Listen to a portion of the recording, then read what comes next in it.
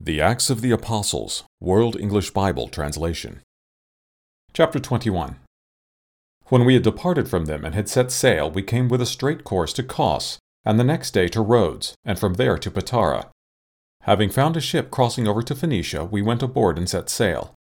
When we had come in sight of Cyprus, leaving it on the left hand, we sailed to Syria and landed in Tyre, for there the ship was to unload her cargo. Having found disciples, we stayed there 7 days.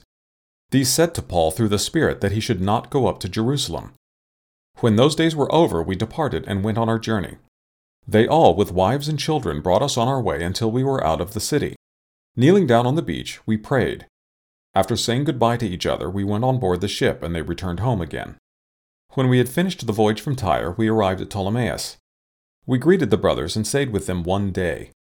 On the next day, we who were Paul's companions departed and came to Caesarea. We entered into the house of Philip the evangelist, who was one of the 7, and stayed with him. Now this man had 4 virgin daughters who prophesied. As we stayed there some days, a certain prophet named Agabus came down from Judea. Coming to us and taking Paul's belt, he bound his own feet and hands and said, "Thus says the Holy Spirit, so will the Jews at Jerusalem bind the man who owns this belt, and will deliver him into the hands of the Gentiles."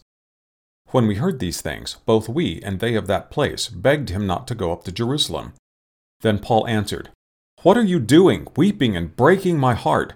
For I am ready not only to be bound, but also to die at Jerusalem for the name of the Lord Jesus." When he would not be persuaded, we ceased, saying, "The Lord's will be done." After these days we took up our baggage and went up to Jerusalem. Some of the disciples from Caesarea also went with us, bringing one Nason of Cyprus, an early disciple with whom we would stay. When we had come to Jerusalem, the brothers received us gladly. The day following, Paul went in with us to James, and all the elders were present. When we had greeted them, he reported one by one the things which God had worked among the Gentiles through his ministry. They, when they heard it, glorified God. They said to him, "You see, brother, how many thousands there are among the Jews of those who have believed, and they are all zealous for the law. They have been informed about you, that you teach all the Jews who are among the Gentiles to forsake Moses, telling them not to circumcise their children, neither to walk after the customs. What then? The assembly must certainly meet, for they will hear that you have come. Therefore do what we tell you. We have 4 men who have taken a vow. Take them, and purify yourself with them, and pay their expenses for them, that they may shave their heads. Then all will know that there is no truth in the things that they have been informed about you, but you yourself also walk keeping the law. But concerning the Gentiles who believe, we have written our decision that they should observe no such thing, except that they should keep themselves from food offered to idols, from blood, from strangled things, and from sexual immorality." Then Paul took the men, and the next day purified himself, and went with them into the temple, declaring the fulfillment of the days of purification, until the offering was offered for every one of them. When the 7 days were almost completed, the Jews from Asia, when they saw him in the temple, stirred up all the multitude and laid hands on him, crying out, "Men of Israel, help! This is the man who teaches all men everywhere against the people and the law in this place.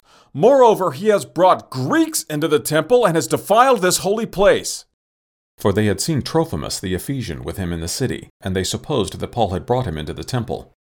All the city was moved, and the people ran together. They seized Paul and dragged him out of the temple. Immediately the doors were shut. As they were trying to kill him, news came up to the commanding officers of the regiment that all Jerusalem was in an uproar. Immediately he took soldiers and centurions and ran down to them. They, when they saw the chief captain and the soldiers, stopped beating Paul. Then the commanding officer came near, arrested him, commanded him to be bound with 2 chains, and inquired who he was and what he had done. Some shouted one thing and some another among the crowd. When he couldn't find out the truth because of the noise, he commanded him to be brought into the barracks. When he came to the stairs, he was carried by the soldiers because of the violence of the crowd, for the multitude of the people followed after, crying out, "Away with him!" As Paul was about to be brought into the barracks, he asked the commanding officer, "May I speak to you?"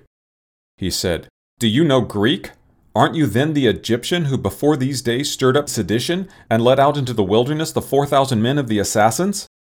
But Paul said, "I am a Jew from Tarsus in Cilicia, a citizen of no insignificant city. I beg you, allow me to speak to the people." When he had given him permission, Paul, standing on the stairs, beckoned with his hand to the people. When there was a great silence, he spoke to them in the Hebrew language,